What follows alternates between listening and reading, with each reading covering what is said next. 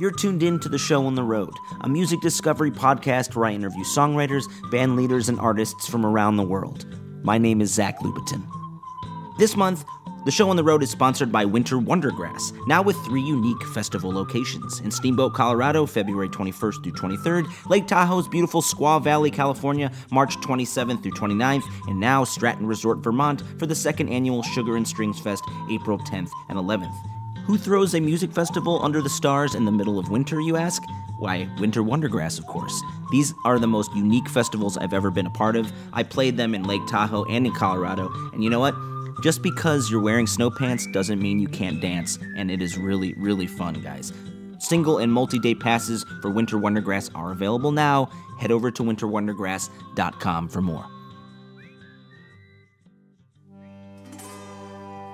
This week on the show, my conversation with a cerebral Texas-born roots rocker who has one foot in the torn tinsel of a Houston honky tonk and another in a haunted California Black Mirror episode set in a tilted sci-fi future, who on one hand traffics in a deep-voiced country swagger, and on the other isn't afraid to openly process his recent family traumas and loss on his stunning and aptly titled first solo album, Love in the Dark, Jason Hawk Harris. I want you to think about this for a second. When was the last time you really looked yourself in the mirror? Took a long, deep look. You ever notice that we look much younger than our grandparents did at our age? Are we that better off? Are we happier, healthier people than they were? Of course, many factors are at play. Maybe it was the fact that folks like my grandmother would smoke 3 packs a day in their parlors without blinking and live to tell you about it. Or maybe we don't work on those hot, cacophonous factory floors like my grandfather did for decades. We don't pickle ourselves with 3 martini lunches. The fact is, when my grandmothers were looking at themselves in the mirror, they were barely getting by during the Great Depression. If there was one fact of life, it was that death was lurking around every corner and had decimated some part of every family. In many ways, I count my family to be extremely blessed. And yet, when I look back at their history, there's trauma and pain all around. On one side, my grandmother never knew her mother, losing her during childbirth, while my other grandmother lost her father when she was just 2 to pneumonia. And my dad's father, my grandfather, he gets a call when he's a teenager about his father who fell into the middle of a ship during his longshoreman's shift and never came back. And when I ask my grandmothers, who are still going strong, about how they dealt with all this, they laugh it off. This is just how things were. People died, and you moved on. But you can't help but think that pain is somewhere deep, deep inside them. And it changes us. It has to, right? And yet, we don't really think about it. We go to our office jobs or we sit in vans waiting to play songs each night, and you can see the lack of desperation, that bone-deep struggle and subtle separation from the pure survival on our faces. We're soft. We're young, even though we're growing old. And despite his youth and that cherubic face and bright boyish laugh that could place him anywhere between 16 and 35, Jason has that deep, world-weary wisdom that shines from his songs. They smell of the formaldehyde of funeral home waiting rooms and the sickly sweet stink of wilting tulips placed around the casket at some sad attempt at cheer. And sometimes that pain, that heartbreak, that loss of someone so close to you when you're still so young and need them so desperately, that can't be faked. And while most songwriters like myself like to hide behind walls of metaphor, on songs like Phantom Limb, Jason dives headlong into the trauma and tries to process it right there in front of us. And if one thing's clear, Jason has had to forge his own path through grief and addiction. And you know what? I'm glad he's on the path he's on, and that folks like the outlaw country collectors at Bloodshot Records are giving him a fighting chance to put his music into the world. If this is the future of country music in America, sign me up. Before we jump headlong into the conversation with Jason here, I'd love to tell you real quick that my band Dust Bowl Revival's new record, Is It You, Is It Me, is coming out January 31st. We're really excited to bring this to you guys. The tour starts next week, January 29th at the Sinclair in Boston, and we're playing some wonderful venues on this first run, including the 930 Club in Washington, D.C., February 7th, the Paramount Theater in Bristol, Tennessee, February 8th, and we're going down to Asheville, North Carolina, Atlanta, cutting over to Nashville, where we're playing with the wonderful Front Country, who have been on this very show, February 12th, and we will head home to California to play some very big shows, February 28th at the Fillmore in San Francisco. Please come and see us, and the wonderful Jared in the Mill from Arizona, and also February 29th at the Troubadour in LA. I can't wait to share some of this new music with you, and in a couple weeks, we will talk to my gang, the Dust Bowl Revival, right here on the podcast. But that's enough of that. I would like you to sit down and relax, and please enjoy the conversation I had with the wonderful Jason Hawk Harris. Grandfather, my mind is a blur. It's like I've been here a while, or I've just now arrived. And the water here's nice, and the wind is so fine. Have I been here a while, or did I just arrive? Grandfather, you have not said a word that is so unlike you. But it's clear from your smile, you know something so good. Something I don't know, but something I should. Oh, grandfather, why haven't you said a word?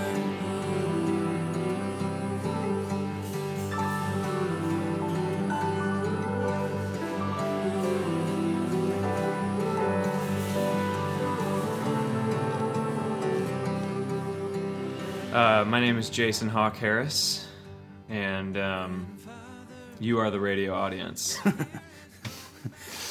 What would you describe your music as? I usually come up with a jokey sort of thing to describe it as. Like I've done Americana grief grass or meta-apocalyptic country or something like that. But these days I just say country Americana-ish. And you're from Houston originally? Yeah, originally from Houston. Mm-hmm. Where'd you get the name Hawk? Where'd that come from? That's my mom's maiden name. Oh, okay. So, I figure she had as much to do with me as my dad, whose name I have. My full name is his name. I'm a second. Oh. And so, but when my mom died, I just, I didn't want that name to die. So you're not going with the junior? No, my parents did not want me to be called a junior. They were very adamant that they didn't want people knowing I was a junior and then calling me junior. They were just not into that. So they broke the rule. You're a junior if you're named after your dad. You're a second if you're named after your grandpa. Oh. Yeah. Interesting. Uh-huh. The grief grass thing, Mm-hmm. while we can chuckle about it now, Mm-hmm. I think is like, comes from some real heavy stuff that's happened to you in the last, few years. Yeah, for sure. Mm-hmm. And, you're releasing this first solo record of yours. Mm-hmm. And man, I just listened to it the last few days finally, and it's really intense, man. And it's big and it's fun, Mm-hmm. but it's also like whiplash inducing in that like the honesty in which you get into some of the stuff, like your mom's death. Uh-huh. You're not holding stuff back. Right. Which is like the poetry that can come from some of this real trauma. Mm-hmm. I think we expect it to be veiled like 6 layers deep sometimes. So It's like, well, yeah. we have to discover that, your mom passed away. Yeah. And, the alcoholism that is running through your family. Yeah. And you're right out with it. Like there's not a lot of fear in your songs. Well, I've often tried to be the other way that you described. Yeah. Where it's like, because I love reading Neil Gaiman because he releases bits of the story to you in such like Right. vague and like veiled detail until finally you're at the end and like you feel like he's never come out and said it, but you know everything that's going on. And so I always want to do that. I always shoot for that. But I think during that time when I was going through such like intense grief, I just couldn't be anything but matter of fact with myself. And I have no clue if the rest of my writing will end up being like that down the line, but it certainly was for this record. And the record's called Love and the Dark on Bloodshot Records. Chicago's finest. Mm-hmm. Love Bloodshot. Awesome. Yeah, they're great. I've been really happy with working with them so far. And I think that the thing that surprised me going through these songs was the almost Elton John pop lushness to it. Because there's a lot of like piano. Yeah, I love piano. That's sort of running through the record. Mm-hmm. And these sort of big, almost musical theater tapestries going on. I think you're a big Queen fan as well. Huge Queen fan. Absolutely. You have a Spotify playlist of some of your favorite tunes, and for some reason I've never heard that Millionaire Waltz that you had on there. Oh yeah, the Queen song. That's a great song. And I'm like, what is this song? It's bizarre. It's one of my favorites of theirs, and I feel like it's a deep cut that people just don't know. They usually don't know that song. It is kind of shameful how little I ever like look into some of Queen's other music. Their back catalog is nuts. Yeah, it's like because it has this orchestral classical skewering, which I think you're doing too. Like you have strings and you have harmonies, but it's all sort of with a wink and a nod in a way. Like you're not trying to be too pretty about it. I think I've more embraced like having a bunch of different instruments on a track versus like Brian May was like, I want to do it all with the guitar, which is why he's such a genius. Right. You know, I mean, he made like I think of the section of Take My Breath Away. Like this, he's got this orchestral section. He comes in with this guitar, and it sounds like a fucking cello. Language. Is there a language thing on this? Please no. Okay, go cool. on. Go for it. But yeah, I think that Queen definitely has had a huge effect on me in that regard, and just like the tapestry kind of way of thinking. I can't help it at this point. And when I was with the band that I was in before this, the Show Ponies, I would constantly try to input stuff like that, and everybody would kind of be like, chill out. Like, that is not what this is. Well, which is true. There's always a bit of the fear of creating something that you can't actually ever play live. Yeah. You know, and I'm going through the same thing with the new Dust Bowl record where I'm like, we need like a symphony orchestra to play this right. Yeah. And is it going to be sort of a dumbed down, half-assed version when we play it in a bar somewhere? But sometimes you got to go in the studio and create the Just magic do in it. there. Like, why not? Yeah. You know, you're not doing a live record. Yeah. You're doing a studio record. Yeah. And like live records are live records for a reason. I mean, people want that, you know, matter of fact simplicity. They want to hear that. And then I think that, you know, what was cool about coming back to Queen again, and even Elton John, like they went into the studio and were just like, we're just going to make it sound really cool on speakers. Yeah. And like, we don't have any limits. We'll figure out the performance later. And it almost always works out, I've found.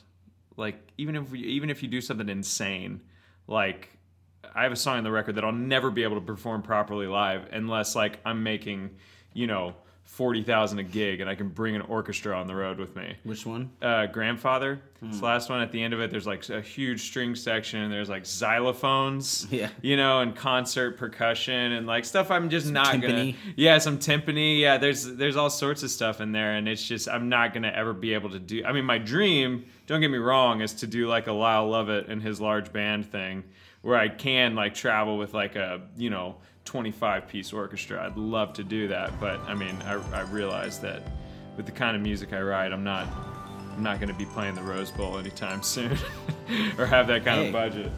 You never know, man. Yeah.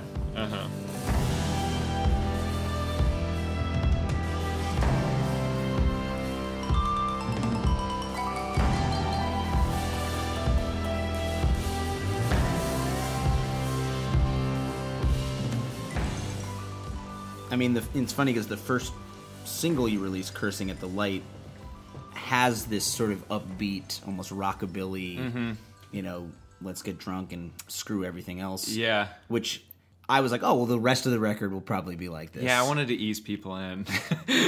And I go back and forth, especially with my stuff, of like, do we give him the happy or do we give him the darkness? Yeah. And I think it's hard to know what's not going to scare people away, but also what's going to make people take you seriously. And also what's going to make people not like be like, whoa, this is not what I signed up for, when you give them the rest of it. Yeah. But which is that I'm a little worried about, but yeah. Well, you have that line medicating that beat down heart of mine, you know, in Cursing the Light. So you can finally sleep and right. You know, so do you have insomnia, my question is, and what do you do if you can't fall asleep? Oh, I definitely have insomnia. I have it in bouts. Like I'll have. It happens less these days because I found that I just have I've never had much structure in my life. Like I've always just got up and been like, what am I going to do today? I'll do, you know. And so I've found that like one thing that has really helped my insomnia is like doing the same thing every morning. Like getting what is up, that thing? I get up, I make the bed, I go to the gym, I just totally like slog my way through it. I get home, I put some running clothes on and go for a run. You go to the gym and then you go for a run? Yeah, lately. And I've been doing this for like 3 weeks, but I have slept like a baby just from having like a routine. So like that's what I've been doing lately. But in the past, when I was more unhealthy, I'd have a beer. Or like I'd stay up so late until you got a beer in the morning? No. I mean like at night, like if I wanted to get to sleep. Yeah. And I'd have a beer or 2 or 3 or 4, or like I'd just wait, or just until I passed out, or I would go to like a show and stay out so late and like just wait until that moment where I had no other choice but to fall asleep. Right. And then I'd feel guilty waking up at like 10. Yeah. And so like, the whole day would be ruined and then the cycle starts again, It is funny how like when you wake up really early and you actually have to do stuff, you can do all these things and it's like 10 a.m. and you're like, wait, the whole rest of the day is still available? Yeah, man. It's crazy. It does feel great. I'm not a morning person at all. Okay. But like, yeah, I can see how every now and again when you do that, like you feel really accomplished. Totally, yeah. Like they say, what is it? The Marines are like, the Marines get more done before 5 a.m. than anybody on the planet. Yeah. Like, cause they also probably go to bed at like 7:30, which is crazy. But I'm a morning person and a night person. So I'm like constantly warring with myself because I want to stay up late, but I also want to get up at like 6:30 a.m.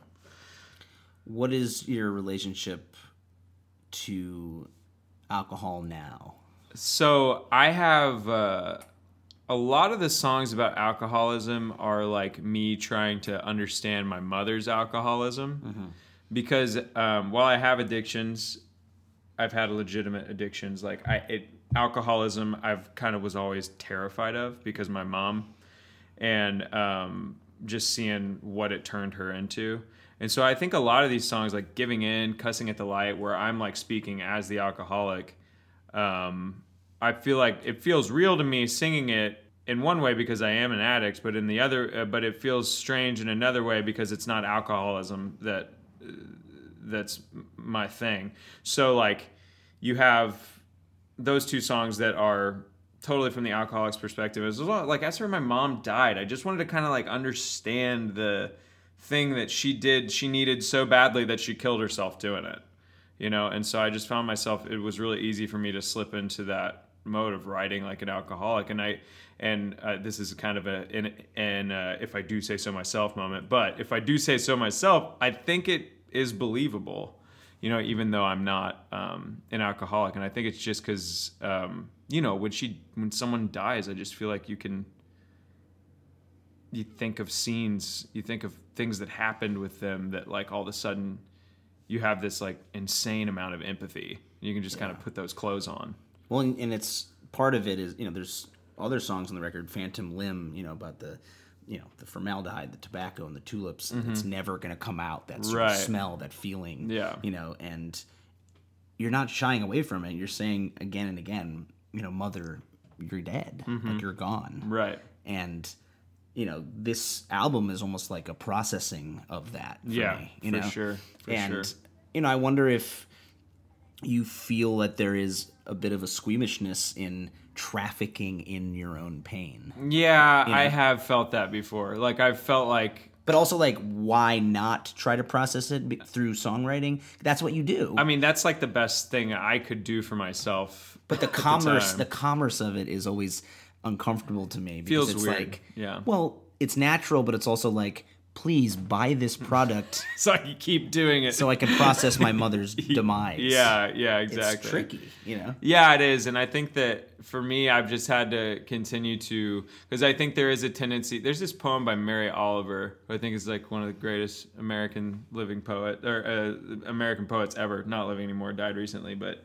she has this poem called The Poet with His Face in His Hands. And it's all, there's like one line in it that's like, you want to scream your problems out to the whole world so that everyone can hear, but the world already has enough of that noise. And then basically the end of the poem is just like, calm down and listen to the birds. you know, and I think that there is, in a sense, I feel like I am that guy with his face in his hands sometimes, like, and I think for me, the way that I've tried to like combat against that tendency to kind of like wallow in the pain, because it is very cathartic to feel your pain, you know, but I think just like also looking and like continuing to like try to self-improve, you know, to not, you know, eventually I for my next record, I'm not going to talk about my mother's death. I've already decided. You don't know that.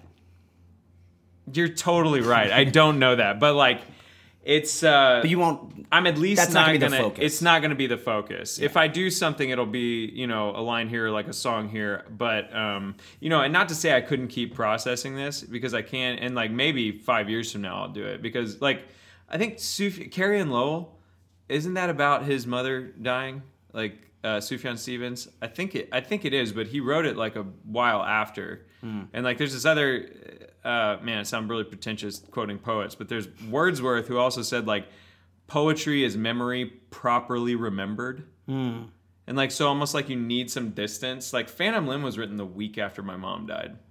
Like I don't even remember writing it. It just happened. Like it just fell out of me, you know. And give me the first verse of Phantom Limb. You want me to sing it? No, just speak. Okay. I got this shirt, smells like the viewing, formaldehyde, tobacco, and tulips. I watched it 10 times and it won't come out. No matter how long it's been, I can't forget. I smell it right now and it won't come out. Yeah. That processing takes time, you know, and that's something that I think is so universal but so powerful for people. They need almost like your processing to give them permission to process things. Yeah, I've certainly done that with other artists, for sure.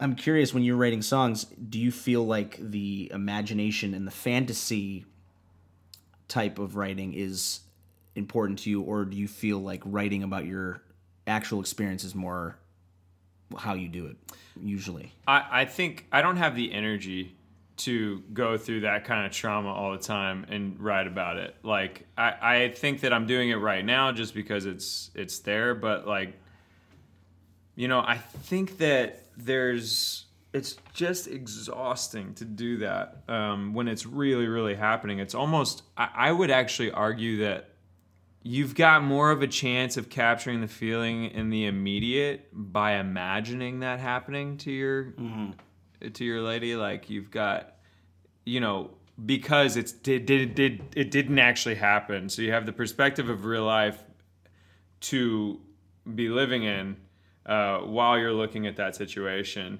and like looking at it from a fantasy point of view. Fantasy is a weird word for it, right? There needs to be another word for like that has to do with like a bad thing, because when you hear fantasies, I always think of like sexual fantasies, which is like, but I mean that's what it is, but a projection is great. I mean, you're scared of losing her, you're terrified, and maybe you're getting to the heart of it. Is like you have all these people out here that like are terrible at just like recognizing that there's pain and death and fear and sadness in the world, and like maybe like writing a song like that gives them permission to feel that. And maybe homeboy with the beard who was crying on his couch with his wife, they're like, maybe, you know, he needs that song to be able to get into. But in regards to your question, I don't know. I just know that the one is exhausting. Yeah. And that the other, I don't think, I'm not with this whole like country music philosophy that's like, you got to write the truth, you know, about yourself, because like you can't, like, you just, no one's life is that interesting. Yeah. I mean, there's a few that maybe go against that, but like, I got up and went to the gym. Yeah, nobody's gonna write about that bullshit. Exactly. Yeah. You know what? Because people need more poetry in their lives. We're gonna force feed it to them. I want you to read that Mary Oliver poem, The Poet with His Face in His Hands. Let's do it. All right. You want to cry aloud for your mistakes, but to tell the truth, the world doesn't need any more of that sound. So if you're going to do it and can't stop yourself, if your pretty mouth can't hold it in, at least go by yourself across the 40 fields and the 40 dark inclines of rocks and water to the place where the falls are flinging out their white sheets like crazy. And there's a cave behind all that jubilation and water fun, and you can stand there under it and roar all you want, and nothing will be disturbed. You can drip with despair all afternoon, and still, on a green branch, its wings just lightly touched by the passing foil of the water, the thrush, puffing out its spotted breast, will sing of the perfect stone-hard beauty of everything. Stone-hard beauty of everything. That's good, man.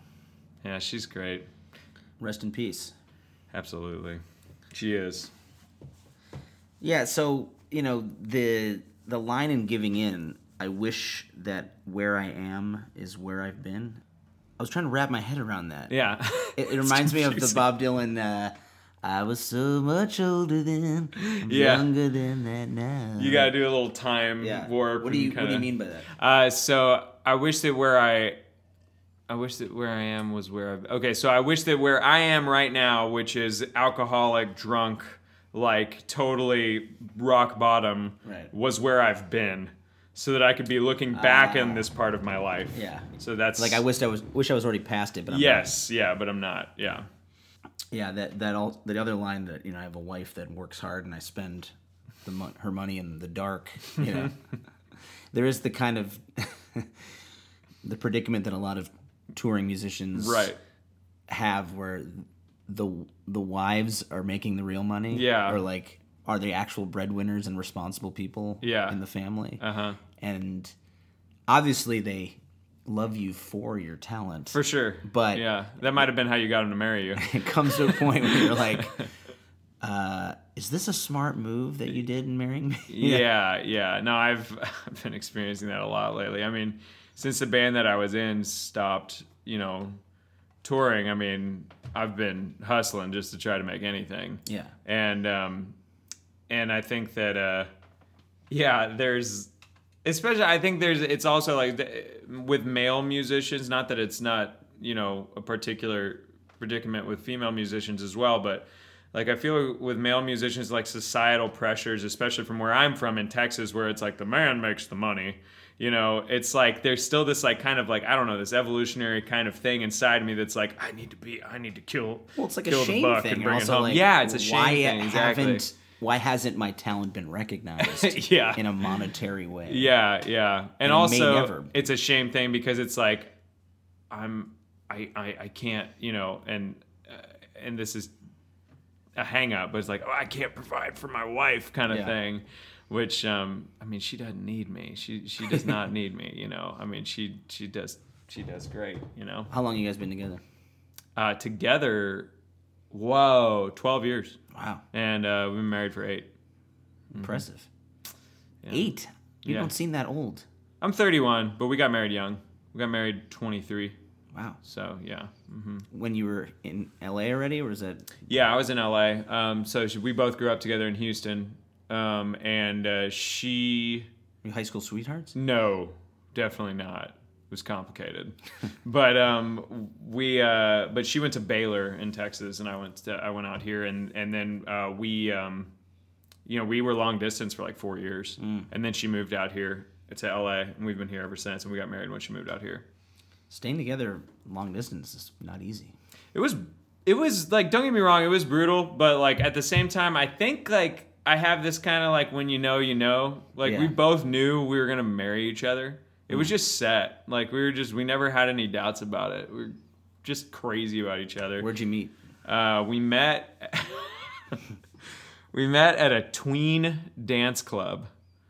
Okay. That was in my hometown. It was called Attitudes. Ooh. It was weird, man. Like, there was some weird shit going on. Attitudes. Like, you had these people that were running it that were like, Is it a Christian kind of thing? No, not at all. The people that were running it were like, basically training us to go clubbing. And like, they would, oh my gosh, I can't believe this happened.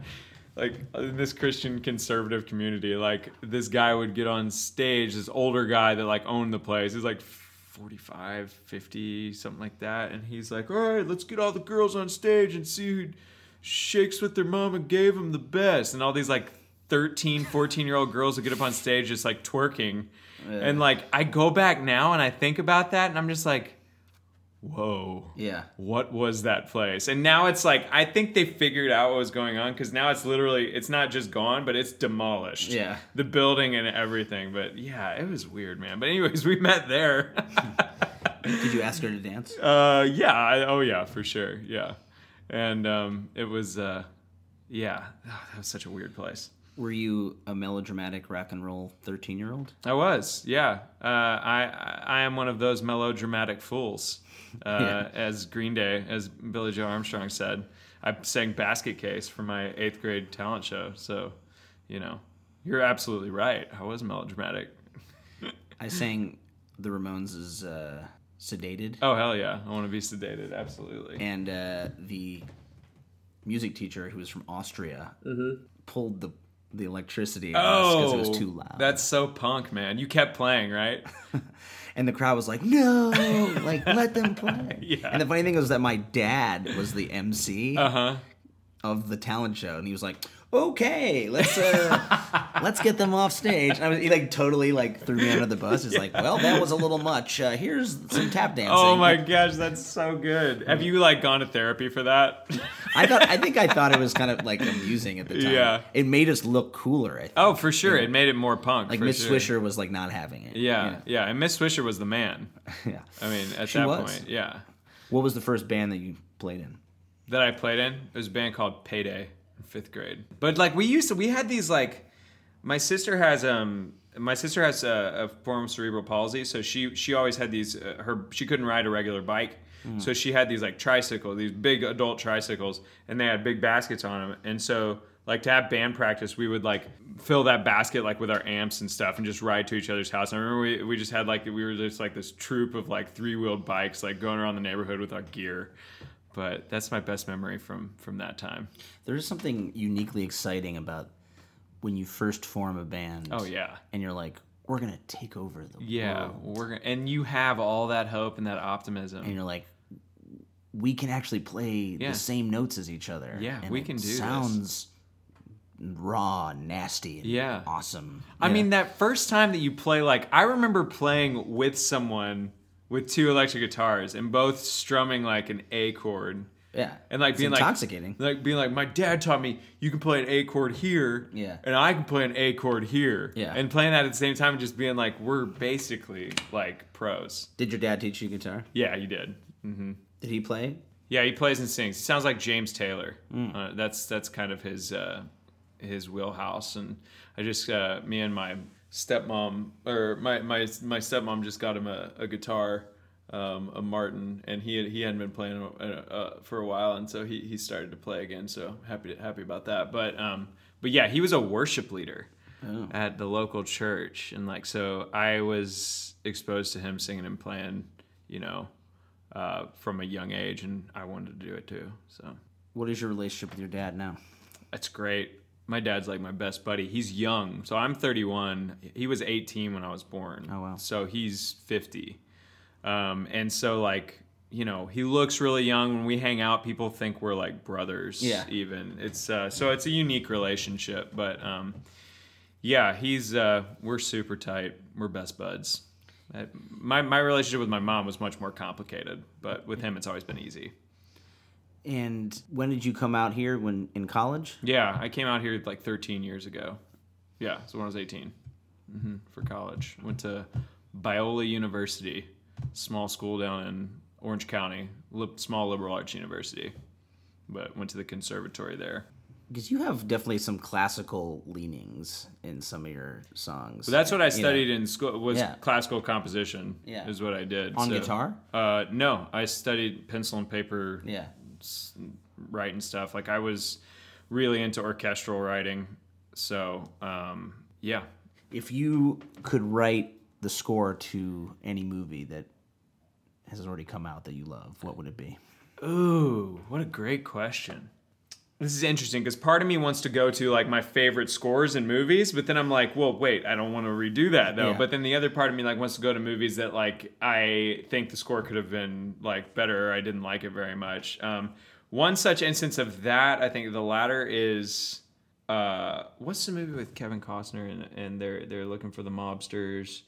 Untouchables? The Untouchables. I think that's the worst movie score ever. Okay. For a decent movie, So I'd pick that one. It's bizarre. Do you remember it at all? Does it come to mind? It's been a while since I've seen it. All I remember when I was a kid, I watched it in high school. We watched it because our high school drama teacher is in the movie as an actor. Nice. It was like her moment of Chicago sort of fame. Yeah, gotcha. She played like a woman coming in and reporting a crime or something. Okay, gotcha. Yeah. All right, so The Untouchables. The score is bizarre. Okay, yeah. so redo that. But how about a score that I wish I would have written? Okay. The Red Violin, John Corigliano, is the most beautiful and impressive score I've ever heard because it basically... Have you seen the movie? I think so, yeah. Yeah, so it follows the life of this violin that was made in like the 14th or the 15th century. Right. And up all the way into the present time. And so you see this era, this violin going through all these different eras. And like, so he's writing music for that period of each era that the violin goes through. So he starts in like the Renaissance and he's writing, like Monteverdi. Right. And then he goes to like the 17th century where he's writing like Bach. And then he's able to do it masterfully. And then he's got this like character and he's like a Paganini, so he's like writing romantic music. And then goes in the early 20th century with like Stravinsky and stuff. It's more modern. And then like you get all the way and then you get to like the Chinese Revolution where they're trying to protect this thing. And I don't think I have seen this movie. I should rent it. It's amazing just because they have this like the violin becomes a character. And it's a great movie, but the score it won the Oscar for cool. best score that year. But yeah. What do you think is the most transcendent musical experience that you've had in your life? Like a concert or a moment that sticks in your brain? I think the one that changed my life the most. Yeah, when I was in 5th grade, I had only up to that point been exposed to like Christian contemporary music. And like, so that was what I listened to. And no classic rock actually around the house? Country. Yeah. I had been exposed to a lot of country and like Roy Orbison and Elvis.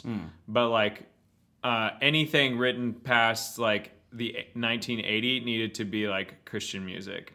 And my parents totally like once I turned like 12, they were like, all right, there's all this other stuff too. But I guess I don't know why they just wanted me to listen to that stuff when I was younger. But I was over at a friend's house, a heathen friend's house, who had a Queen record, and he played Bohemian Rhapsody. Yeah. And that was the first like time I had heard like anything like that. And my world just like opened up. It was amazing.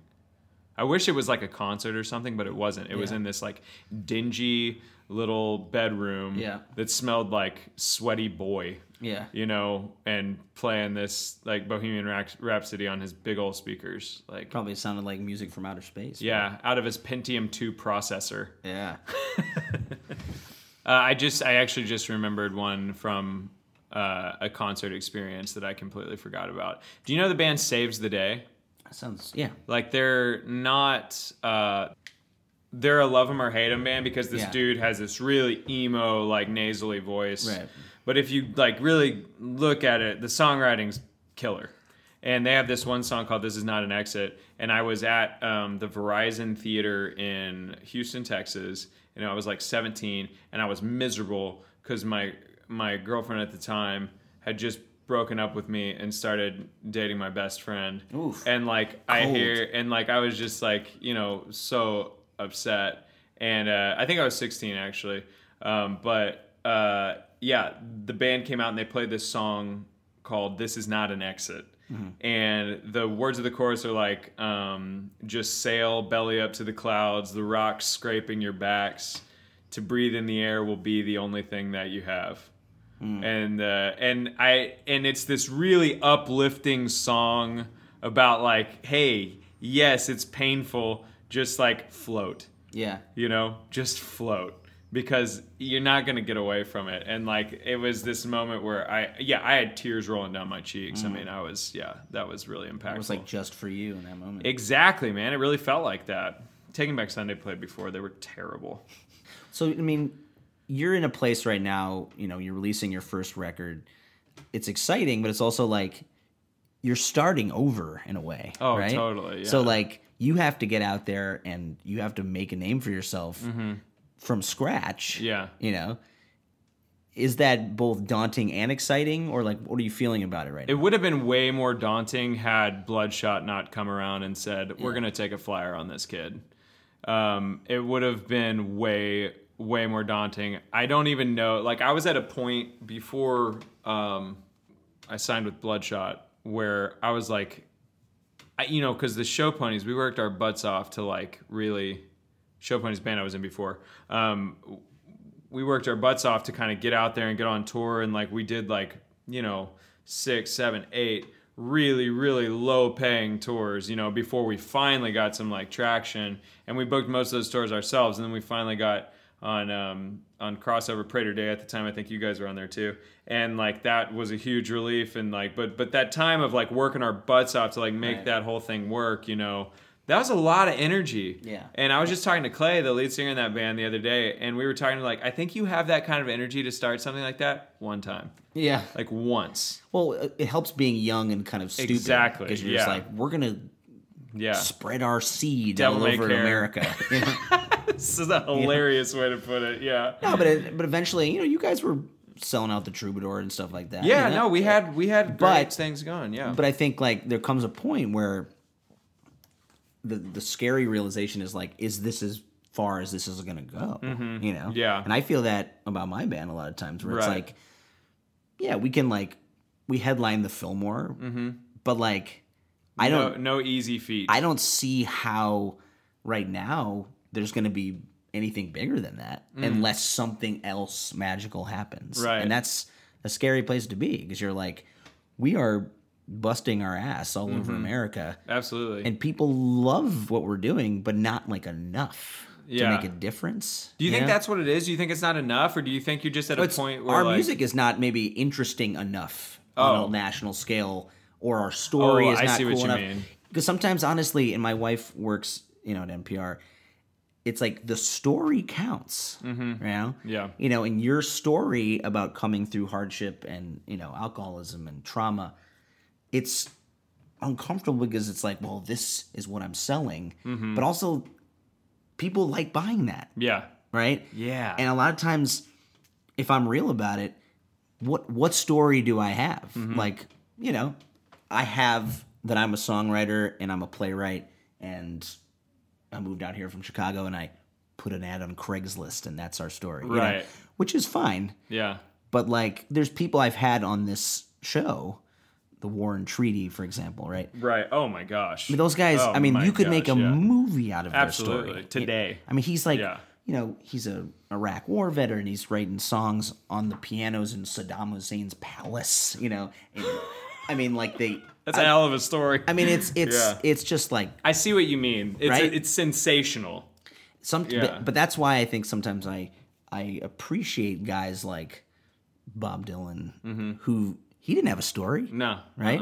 He made it all up. Yeah. And I think that is part of the American sort of roots tradition in a way, is that if you don't have a story, make your own stories. Yeah, make your own story. Yeah. And that's a scary thing where you're like, maybe I'm not interesting enough. Man, I think that I see. Yeah, I totally see what you're saying, and it's a shame because like we have this sort of. My wife was saying this the other day. We were talking about Blink-182, and how like Tom DeLonge is no longer in Blink-182. And do you remember this like project he came out with called Boxcar Racer? Maybe it was like a different thing. He was trying to be serious. Right. And like people, I'm saying this is the downside to being interesting as a musician, or like having an interesting story, is that like these guys were known as like these dudes that joked about like spreading peanut butter on their balls and letting their dogs lick it off. Like that was their thing. That was like that was their story. Right. I mean, essentially. And like at some point, Tom DeLonge gets to like age like 26 or 27. He's like, I kind of want to be taken seriously. And the people that were fans of them just would not let them be taken seriously. They were just like, no, this is what you are to us now. And you have to stay this way. Yeah. Because this is why we came on board in the first place. Right. And now they're all in like music purgatory. Because like the new Blink-182 stuff is all trying to be more serious and like more, and it's not bad, but and then Tom DeLonge doesn't even want to be part of Blink-182. He's doing his own thing that's like trying to be more serious and everything. But it's like they're not letting them do that. So sometimes I wonder if like, if Perfume Genius comes out with a record where he doesn't necessarily just want to like, because his first 2 records are very much about his experience as a gay man. Mm-hmm. Like what if he comes out with a record that's like, this is not about that? Like, are people going to be okay with that? Yeah. Or like somebody else, because like people are such consumers. They're like, no, you need to be this for me. And I haven't done as much touring as you have, but with the touring that I have done, I'm just doing the same thing every night. And like, it's like there's so many. I mean, there's still times when I play with the show pointers when we played these songs like hundreds of times. Like there would still be a moment every now and then where we'd play a song we'd played so many times, and I'd be like, I love this right now. Yeah. Like I love it right now. Well, sometimes if a crowd is really feeling one song, and like, that's the novelty, right? You're like, oh my God, this song is great. Yeah. Mm-hmm. And then you play it like crap tomorrow. And you're like, should we be playing this song anymore? Yeah. Uh-huh. Do you remember a particularly gnarly venue that you played that you feared for your life and limb? Or you like wanted to get out of there as quick as possible? Yeah. There's this place called...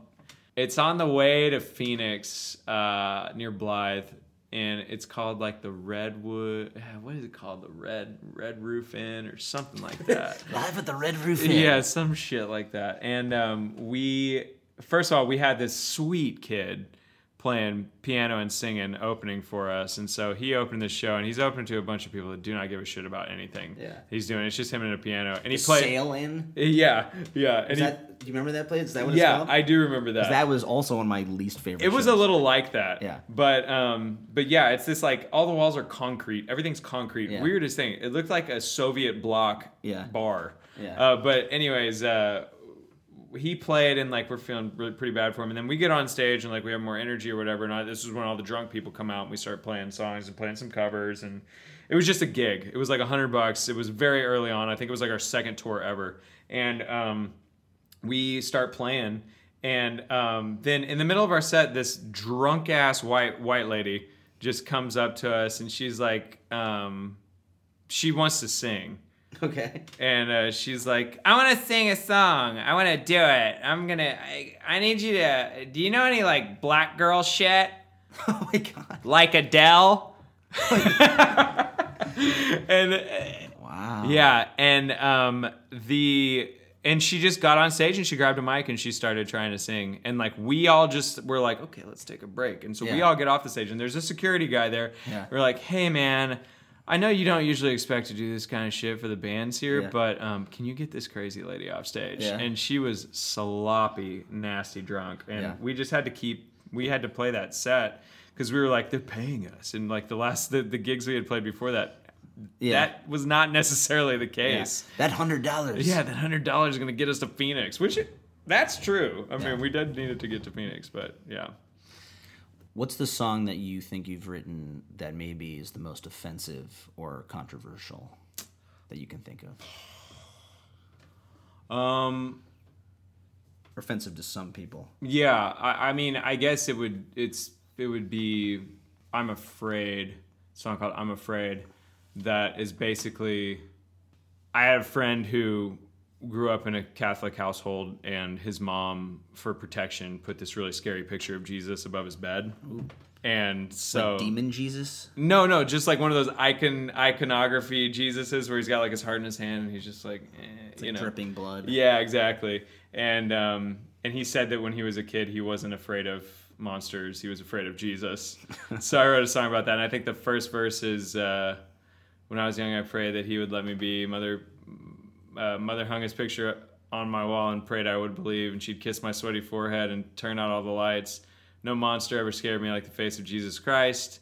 I listened to the promises and came to the Lord, and I got pain and I got suffering, and I don't know what for. When I talk to Jesus, I'm going to ask him to his face, why'd you make this shit so hard? Lord, it feels like I've been played."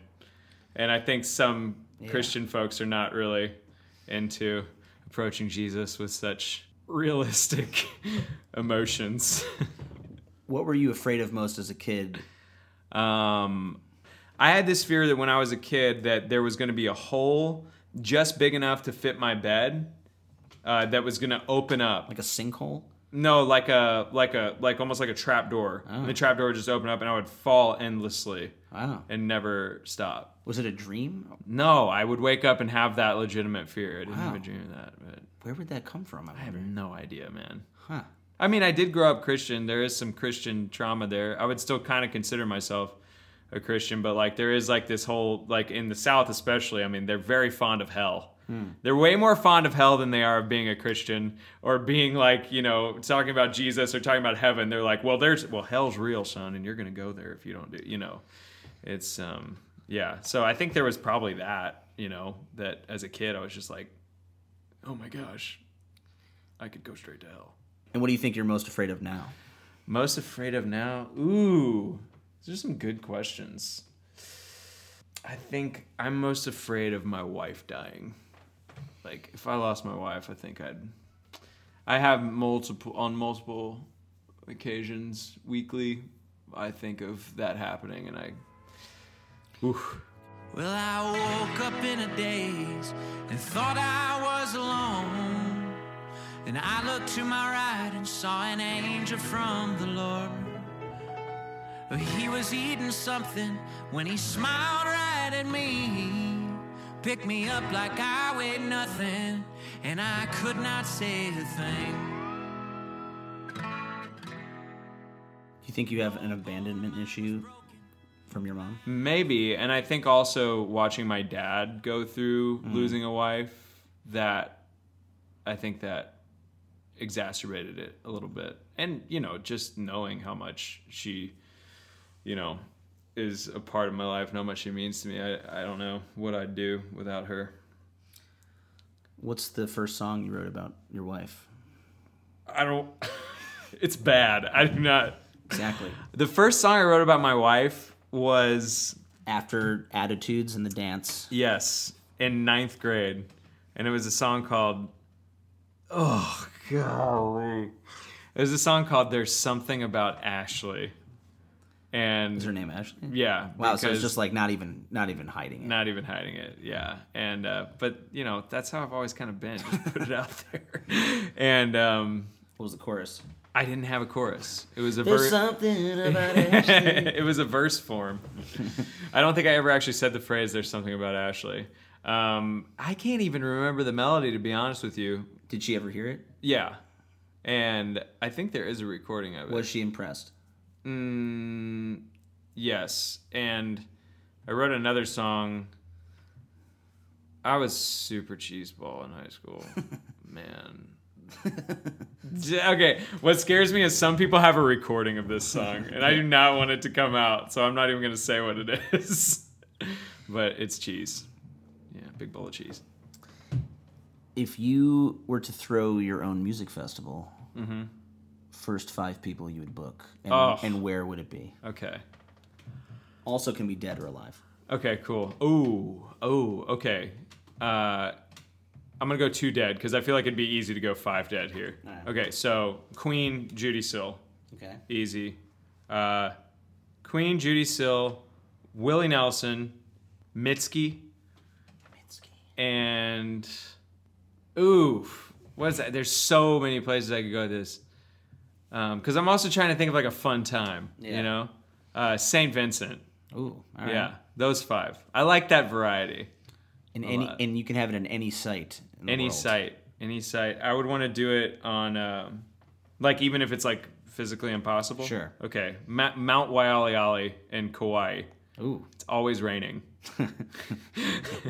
It's like the most beautiful place on earth, but it's always raining. I think I've been there. Yeah? Well, it's like that sign, the rainiest place on earth. Yeah, whatever. yeah. The wettest place on earth, or something like that. It's like this. You get up there, and it's this valley of just like tinkling waterfalls, like all around you. It's and I remember we were trying to take a picture, and the fog had just cleared on that like coastline of the mountains. And we're like, oh my god, get your phone out! And by the time we got our phones out, right back in. It was gone. Yeah, and you're like, no. Yeah. Yeah.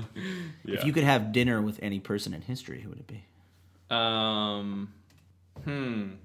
Maybe Moses.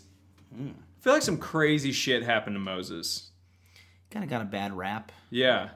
Like I want to know like, cause he wrote, like the Pentateuch, right? So You know better than I. I want to know like what did the burning bush really say? Yeah, like, or what part of this is like, narrative, and what part of this like actually what part is historical? Yeah, I love like Jesus to actually come back. Oh yeah. And just to like go to a mega church and be like, oh, this is not what I meant. Yeah, y'all are wrong. This is not it, man. This isn't it. Dinner with Moses. Yeah, dinner with Moses. Some pita bread. Some unleavened bread. Dude, your beard is so in right now, man. Yeah. Where do you think you get your creative mind from?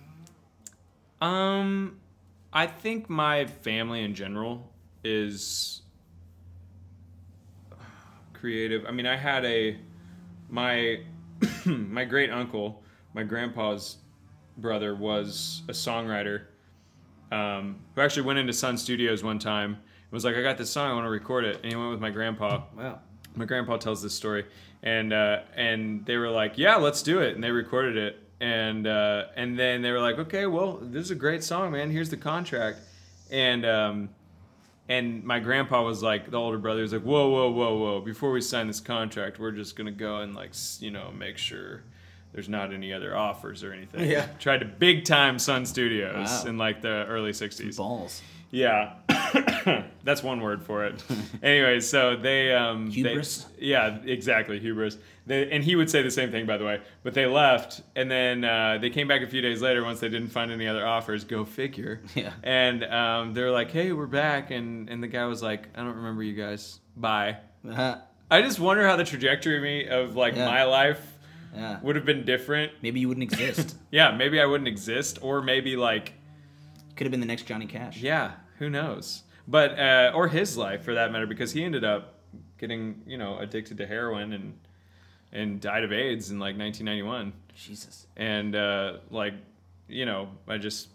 he wrote songs and they were good songs. He has this one song that's like, bought her a car, bought her a house, spent $10,000 on a chair and a couch, bought her fine food and imported tea, and I bought the shoes that just walked out on me. Ooh. And so he wrote some good ones. Cover that. Yeah, I have. I have covered that. Yeah, but probably him and my granny, my grandma's mom had a show had a radio show in Fredericksburg where people would, in Fredericksburg, Texas, a little small German town, they would call in and ask her to play music on her piano and she'd just do it. So over the phone. Over the phone. Yeah. That's kind of amazing. Somebody would ask from the phone, and then they would come and tell her, like, somebody wants you to play this, and then she would play it. I really wish that they weren't weed whacking right outside the window right now. Oh, right, yeah. Some heavy, like, landscaping Some happening. heavy weed whacking. I mean, do you think that creativity on one hand, but also addiction on the other hand, is a genetic through line, or is it something that is about choices? Just scientifically, I believe 100% that there is an addiction gene for sure. Yeah. Anybody who's been through the program, knows like that's like one of the first steps is to recognize that like this is a gene. There's a problem here, I certainly believe that. The creative thing's more interesting to me. Just as a question of whether it's like, I think there's certainly some sort of innate nature to it, some sort of genetic nature to it, but I think there's also like some nurture there too, where your life experiences like what you think is cool as a kid, like what you're into as a kid. I don't know. But I certainly think that addiction is genetic for sure. What would you tell someone who's trying to remake themselves and trying to stay clean? Like, what is the way to do that that's actually practical? I think that, starting in the program is like the best thing you can do. It has the highest success rate of any. AA? Yeah, AA. It has the highest success rate of any program. Well, just being around peers that are trying to change themselves. Yeah, but also, I mean, yeah, exactly. Being around that community of people who are like, because being encouraged is such a huge part of like trying to change yourself, like having encouragement and like being built up by people around you. And if you're around like a bunch of negative energy, people doing stuff that you don't want to be doing, I mean, it's nigh impossible to get out of it. We're going to do an exercise right now. Let's do it. With our friend William Shakespeare. All right. So I want you to think the first thing that comes to your mind from a moment in your life. Mm-hmm. Maybe it's a place, maybe it's a person, situation. When I say the following line. When everything seems double. Oh, this is perfect. I have this like constant metaphor in my life of like, you know the myth of the doppelganger? Like, we use the doppelganger as like this, like, oh, that's your doppelganger. Right. But like, it's actually like this German, for the listeners at home who don't know, it's this piece of German folklore, and it's a bad omen. And it's when you're walking down the street and you see yourself out of the corner of your eye, and you look, and then it's gone. And it's considered a bad omen. And there's this book by Charles Williams where he talks about like the idea of like approaching your doppelganger, like, and just being like okay with it, you know? And so like there's this moment where you just like, you meet yourself. You say, oh, this is who I am, and I'm going to be okay with it. So like at one point in my life, when I was in a cycle of addiction and like going through this kind of like process of figuring myself out, there was this constant fear of like anytime somebody asked me like, okay, this is something you need to dive into, like this thing that happened to you when you were a kid, like you need to dive into this, you need to understand it better if you want to get past this. And like it's this terrifying thing because it's almost like you see yourself out of the corner of your eye and you thank God when you look over and you see that it's not there anymore, because to look it in the face would be terrifying, you know? So when you say, when I hear that line, that's what I go to. Is this myth of the doppelganger and like just approaching yourself and seeing yourself for who you are and seeing that this is something that's going to force you to like deal with your issues. Wow. All right, here's the next one. As by your safety, wisdom, all things else, you mainly were stirred up. I thought of my mom. There was this youth group thing called Army where we went out and fixed a bunch of houses for impoverished folks in Texas. And my mom was not a social person. She was very much an introvert and kind of had social anxiety. And I just, the word safety made me think of this. But she was like, one year she was like, I'm really committed this time. I'm going to go and be a part of this thing. Cause the parents would come too. That was the whole thing. Like we would all get together and like go fix like siding or like, make wheelchair ramps and stuff like that. And she was like, I'm going to do it this year. Cause she had never had, and she was sober at the time. And she came and just kind of got eaten alive by the soccer moms there. She wasn't like the other moms. No. Yeah. And she wanted to help, and she was a physician assistant, and so she was like, I'll be on the safety team, which there was like every morning they would like tell you, where like watch out for like exposed nails and stuff like that, and if anybody had any injury they'd come to them. And yeah, she just got eaten alive by the other moms because she just wasn't like them, and she wasn't sociable, and she had this anxiety, and like people thought she was weird for it, and she had insomnia, so she could never sleep in a place that like wasn't her place. And then she left 3 days early, and I don't know why, but that just always killed me. Yeah. Well, it's like you want your mom to be like there for you. Yeah, but I also felt bad for her. Oh yeah. Because I know she wanted to do so bad, and yeah, it's just when she died, I started thinking about stuff like this. Did she hear any of the songs on this record before she passed? I actually got to play her the last song on the record, Grandfather, which references her dying. Oof. Weird thing for me. But yeah. How did she react? We both cried like babies. Wow. My whole family was in the room. I wrote that song in like 20 minutes, and I came out and played it. I was like, I don't know where this came from, but and yeah, we just I don't even think I finished the last line of the song before I was. How's the chorus go in that? So it's another. I'm a big fan of chorusless songs. It's another Yeah. verse form song. So it's just like verse, verse, verse, verse. But the last line is she's singing this song as she braids her black hair, free from death and destruction, decay and despair, peaceful and lovely and breathing new air. But yeah, that's. You think she's in a happier place? I definitely am a big believer in heaven. Absolutely. So yes, I do. But it's okay if other folks don't believe in an afterlife. I'm not interested in pushing that on anybody. I appreciate that the weed whacker Stopped for that? stopped for that moment about Yeah, him. it was really tasteful. He's really going at it. Yeah, out there. he sure is. All right, last one. As I am an honest man, I thought you had received some bodily wound. I'm going back to my mom again. We were in a car accident when I was 18, a pretty nasty one. We were going through this. There was an exit ramp. My mom was not the best driver. We were going to pick up a new car in another part of town that she had gotten, and there's this exit ramp, and we're going pretty fast, and she realizes this is the exit ramp she needs to go into, so she whips into it and starts fishtailing back and forth, and so much so that she was perpendicular with the road at one point. At which point, an 18-wheeler comes through and T-bones us on the driver's side. If it would have been 2 feet closer to the driver's side door, she would have been dead. But it hit behind.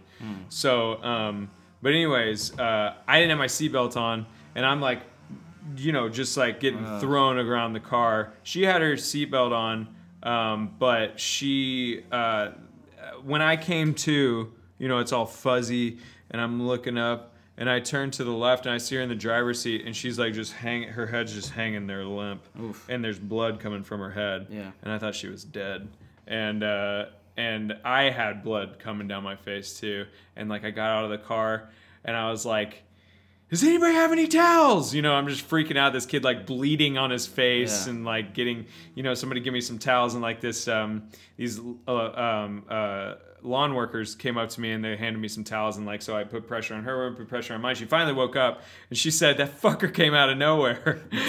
And my mom did not cuss very much, but anyways, which it didn't come out of nowhere at all. But so we went to the hospital, and we're at Ben Taub, which is this big hospital in the ER, and we both got these identical gashes on our foreheads. Wow. And they're open because they haven't had a chance to stitch us up yet. So we're just sitting around with these huge gashes on our forehead that are clotting, so they're not bleeding anymore.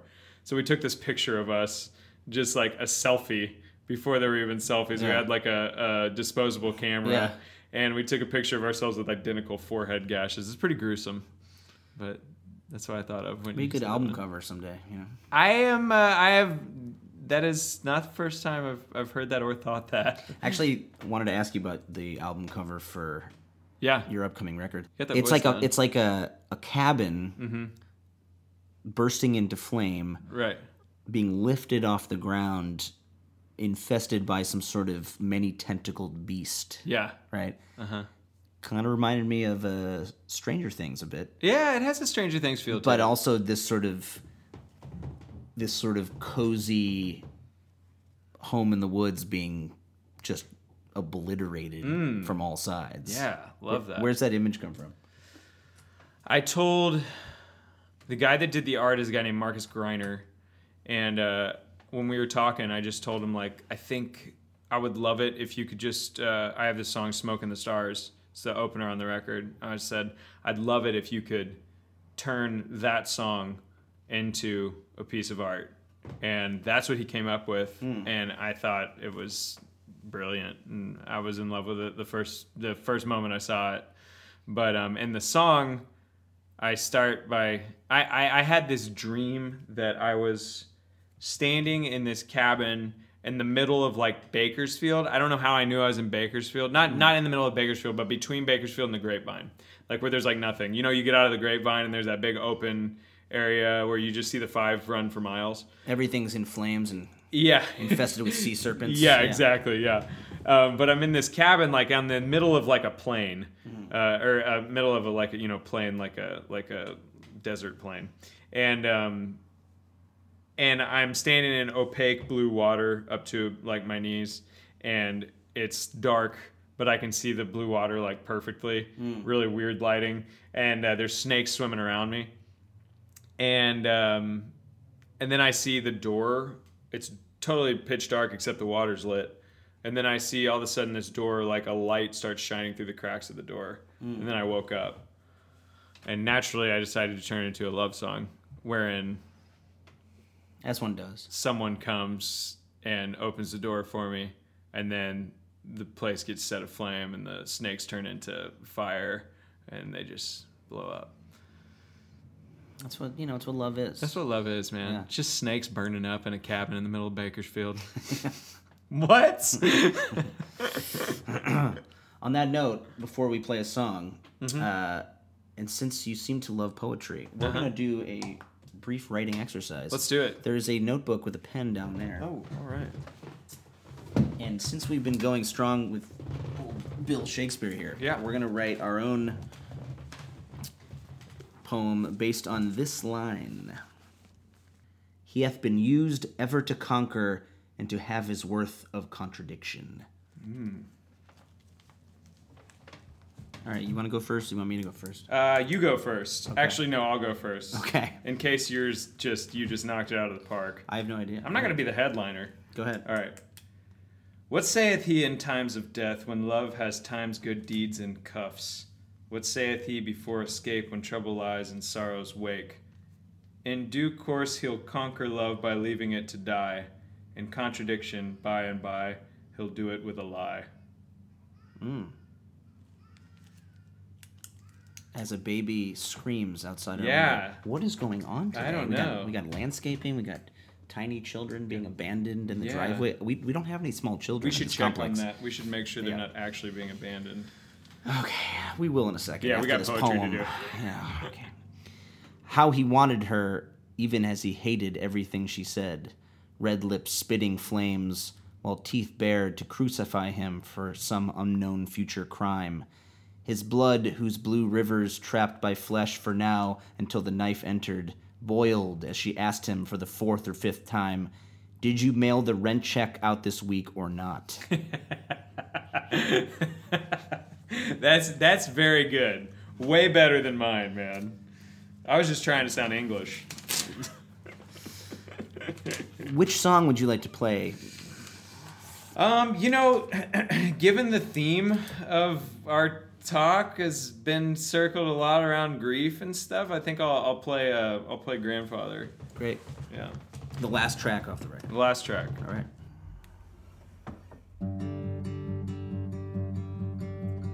Grandfather, my mind is a blur. It's like I've been here a while, or I've just now arrived. And the water here's nice, and the wind is so fine. Have I been here a while, or did I just arrive? Grandfather, you have not said a word that is so unlike you. But it's clear from your smile you know something so good. Something I don't know, but something I should. But grandfather, why haven't you said a word?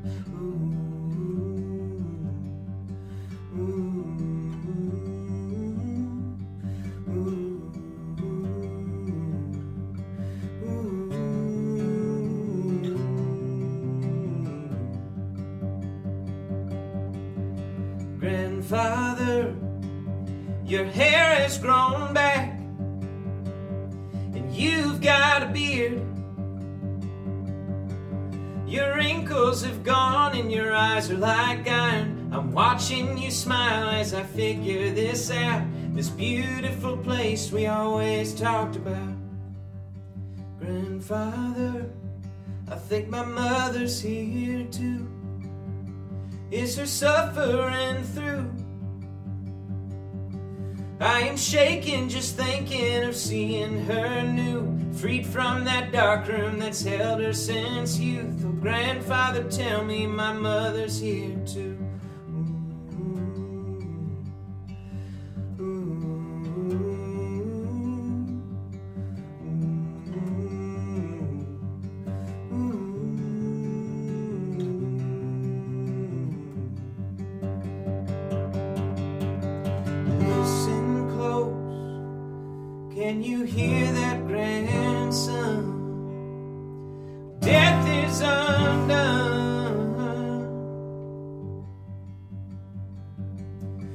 Here the food keeps you full and it never goes bad. People don't talk about what they don't have, or mow people down with tour buses in France, or shoot people up when they're just trying to dance.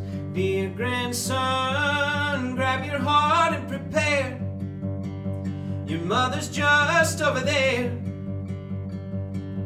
and she is singing this song as she braids her black hair, free from death and destruction, decay and despair. She's peaceful and lovely and breathing new air. She's peaceful and lovely and breathing new air.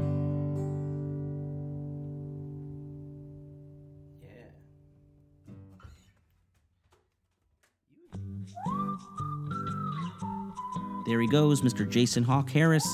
You can go to jasonhawkharris.com for his music and his tour dates. He will be playing at Folk Alliance in New Orleans, January 23rd, and then playing throughout the South in Jackson, Mississippi, Memphis, Tennessee, Ruston, Louisiana, Austin, Texas, and more. He's playing at South by Southwest in March, so go check him out. And if you head over to thebluegrasssituation.com, you can see Jason Hawk Harris performing Give In on an old LA soundstage, and I really, really urge you to give his new record, Love in the Dark, a chance. It is truly a gem. And even if you don't think you like where modern country music is going these days, this is where modern country music should be going. And Bloodshot Records put that out. And speaking of new records coming out, I'm going to say it one more time. My band Dust Bowl Revival's new record, Is It You, Is It Me, will be coming out January 31st. I'm going to keep shouting it until it happens. Thank you to 30 Tigers for releasing it for us. You know what? If there's one thing this new record is about, it's about facing your fears. The opening track, Dreaming, is about that fear that I never really talk about, which is stage fright. Every night you go out there and you kill yourself a little bit to tell your story. But you know what? It's worth it. It's always worth it. Give that song and all the new ones a listen on Spotify, Amazon Music, Apple Music, all that good stuff. And you know what? You can find this podcast on Spotify, on Stitcher, on Apple. We're all over the place. Please tell your friends about us. We're going to have some really fun episodes coming up, and then we'll take a little break and be back in April. The Show on the Road is hosted by me, Zach Lupetin, and produced by the handsome Hawaiian Chris Jacobs, with support from the Bluegrass Situation team. If you love The Show on the Road, please leave us a review or rating over at itunes.com/showontheroad. Tell your friends, and also be sure to check out BGS's ever-growing collection of podcasts up right now on the bluegrasssituation.com. The Show on the Road is a part of the BGS Podcast Network. This is Zach Lupetin. See you on the trail.